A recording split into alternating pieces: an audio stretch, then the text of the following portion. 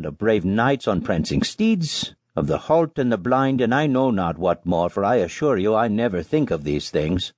"There you are right," said the pen, "for you don't think at all. If you did, you would see that you can only provide the means. You give the fluid that I may place upon the paper what dwells in me, and what I wish to bring to light.